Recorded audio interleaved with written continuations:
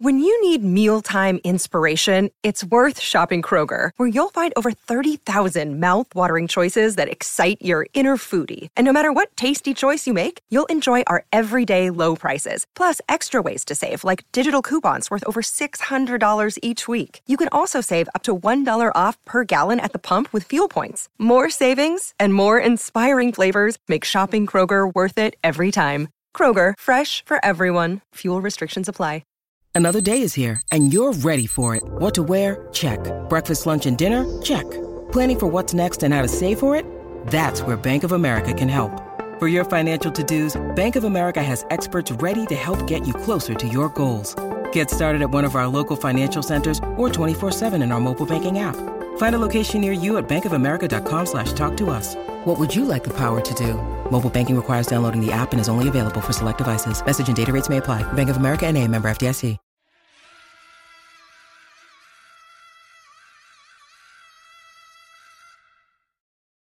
So an interesting video for you guys today. I did debate with myself whether to actually make this video or not, but I thought ultimately I'm not revealing anyone's private information here, and I just thought my subscribers would find this funny and interesting. I hope nobody, including the person involved, gets offended, as this is just a bit of fun. So a bit of background. Recently, I was in communication online with someone in the film industry, and this someone mentioned that another actor and film director wanted my email address, and he asked whether he could give it to me. The name of the person who wanted my email was Danny A. Abekase. When I read that name, it rang a few bells. I thought it sounded familiar, and I realized that this was a guy who had been in Martin Scorsese's The Irishman in 2 scenes with Robert De Niro and 1 with Bobby Cannavale. It's the guy who is simply credited as Deadbeat, the one who keeps pretending his mother is dying over and over to avoid paying the vig, and he gets punched in the stomach and thrown out the door by De Niro. This guy directed and starred in a movie in 2019 called Mobtown as the lead character. He played notable crime figure Joseph Barbara. The movie is centered around the infamous Appalachian meeting, and for those who don't know, this was an organized crime summit attended by the top-level mafia gangsters to discuss business. They were very famously busted by the cops when a local state trooper caught wind of this huge mob meeting. Over 100 of the most dangerous gangsters in America attended, and more than half were arrested. This was a huge blow to the mob. This took place in the 50s, by the way. And they had remained an undercover organization up until then, but the Appalachian Conference exposed the crime syndicate to the world and to those who had previously refused to believe that such a network of organizations existed, like the FBI. The subsequent years brought media scrutiny and the eyes of the law on those who attended the meeting. The summit took place at an estate owned by Barbara, and of course the disaster that was the meeting brought huge embarrassment to his feet, and he is thought to have handed over his reins over as boss of his crime family shortly after. Abekase plays the role of Joe Barbara, and the movie is centered around him preparing to host this huge meeting.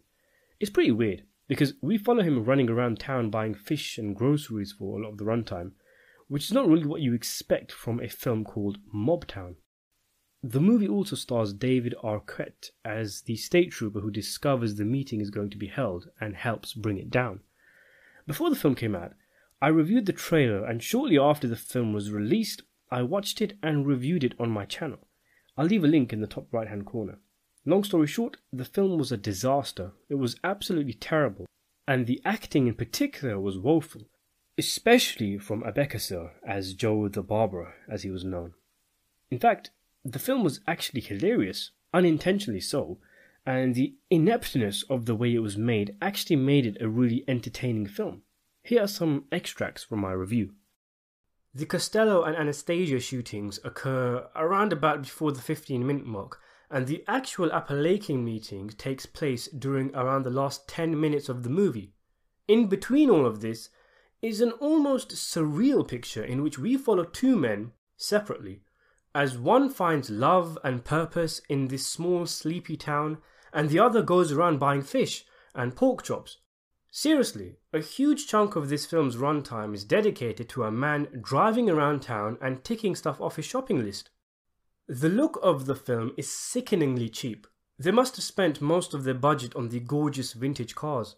By the way, it's the same 6 or so cars you see in almost every scene, and it was made no more painfully obvious than in the end when all the gangsters jump into their cars and drive off when the cops arrive.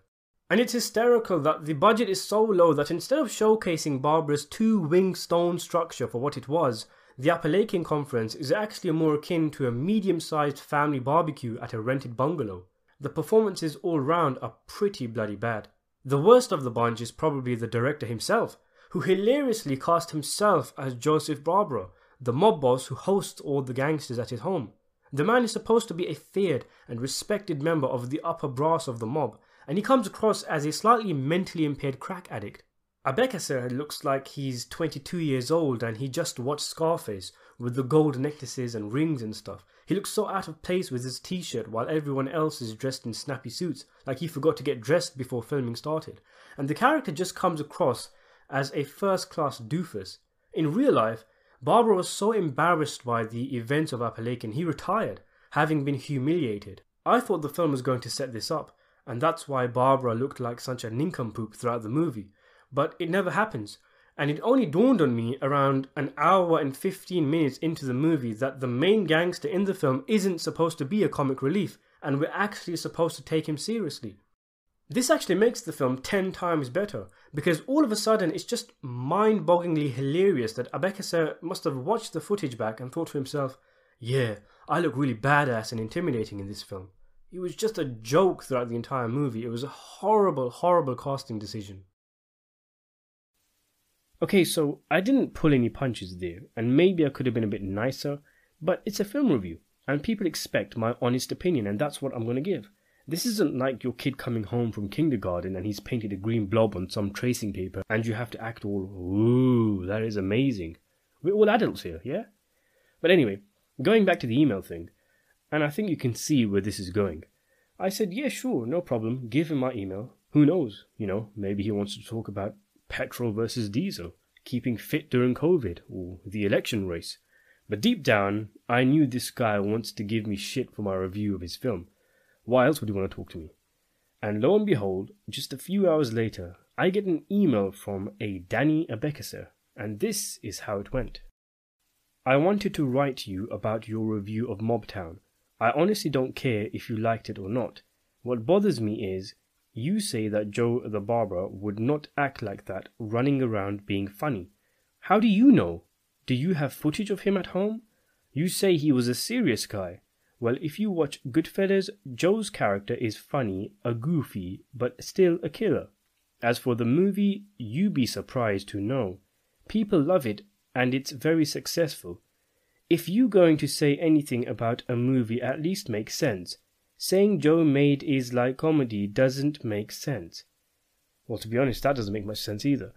That could have been a lot worse. But still, why do you feel the need to respond to a random guy on the internet who didn't like your film? And of all the things I said, you take issue with Joe being a guy running around being funny. Did you respond to literally everybody else who saw it and gave it a bad review? Why validate my opinion? Why inflate my ego by responding to my review and trying to hide that you got rattled by it? I'm just a guy on the internet. You worked with Martin Scorsese and Robert De Niro. Why do you care what I think? And to be fair, I'm sitting in my armchair. I'm being judgmental on this film, on that film. That's part of my thing on YouTube. I don't know how hard it was for Abekasser to make this film. I don't know how many obstacles he had to tackle, how much sweat and blood went into the movie. So I can understand a director being pissed, but come on man, have a bit of self-respect. Criticism comes with the territory. There's many ways I could have responded. A cheeky, quick, juvenile "Who the fuck are you?" did cross my mind, but I thought, no, let me be nice. I'll stand my ground, but I'll compliment him, even though there's a bit of low-key mockery in my reply. So I said, lol, man, it was just my opinion. What else can I say? Others will have enjoyed the film. I wasn't that impressed. I will say, though, I thought the movie was hilarious, so I'll give you that. Your new film looks promising. He's making a new film about a basketball player, and I caught a bit of the trailer, which at least aesthetically looks better on the eyes than Mobtown. But then, a second email from the Hollywood filmmaker. It's not about being impressed. I just think you got it wrong. No one knows how Joe reacted except that he got a heart attack that day. Blackjack is awesome, but you might say I didn't like the way Jackie shoots the ball. Ha ha ha ha ha. Now, here is where I feel he nullifies his own argument. If no one knows how Barbara acted that day, then I'm still entitled to not being pleased with how he was depicted, just how old Danny Boy is entitled to have an interpretation of the character. But I do have good reason to be unimpressed. The guy was a mob boss. I highly doubt he was running around picking up fish fingers all around town and was acting like a mildly hysterical schoolboy who's accidentally thrown his essay into the toilet. He was the head of a powerful family. He was a lot older than the 15-year-old looking Abekasa. His underboss was Russell Buffalino, the guy who Joe Pesci played in The Irishman. Can you imagine Pesci as Buffalino being an underling to this guy? It's just not on. Yes, you're entitled to your interpretation, but me and most of the film community blessed with sight and hearing are entitled to thinking you turned a feared mob boss into a Disney princess. So, this is where I decided to do a bit of mild trolling. Maybe bring the guy back down to earth a bit. Why are you being so uptight? Especially since I had a very nice conversation earlier in the day with someone in the film industry, someone whose movie I also criticized, but he counted in a very mature manner. I will say though, that I read an interview with Abekasa after I reviewed the film where he talked about how his Barbara was a wannabe gangster who wanted to rub shoulders with the big guys. So in a way, him being so different to the other characters was intentional in the film, so I'll give him that.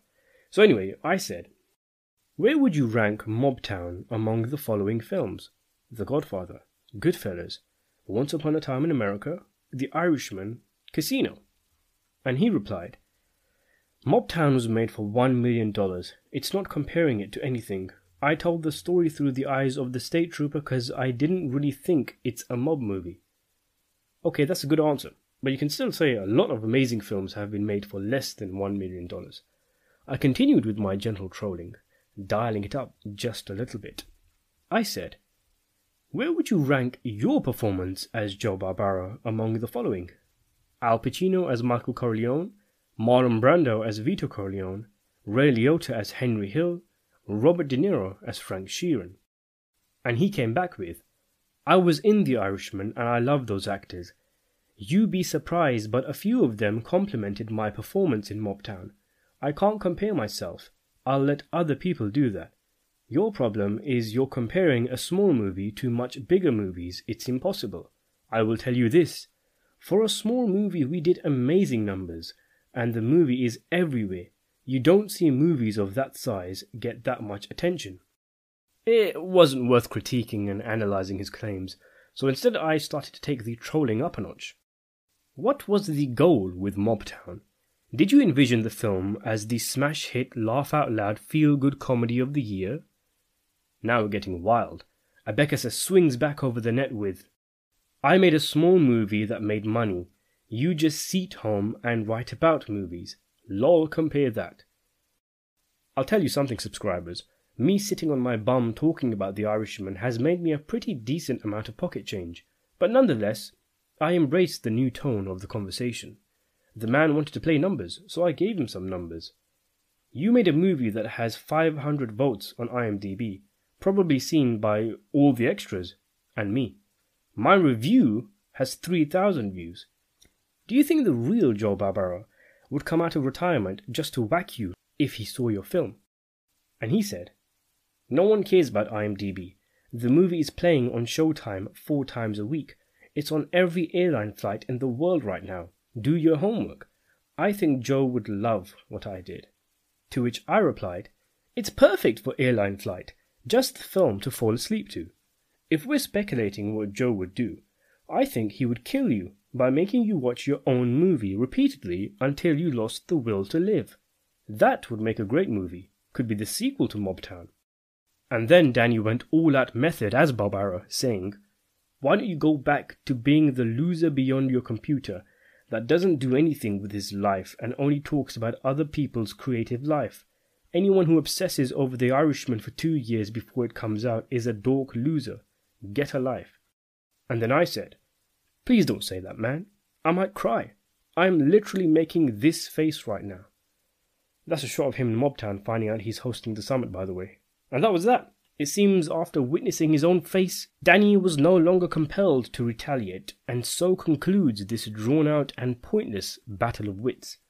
I gotta give the guy credit. Much as I was winding him up, he never resorted to profanity. In fact, I've never been called a dork loser before. It's actually kinda sweet and endearing. Anywho, I just thought you guys might find this interesting. It really is a small world, isn't it? This isn't the first time I've made a video on someone and then that very person ends up seeing the video. I hope Danny's got over it and I wish him well. For more videos, consider subscribing to the channel and hitting the notification button. Thanks for watching.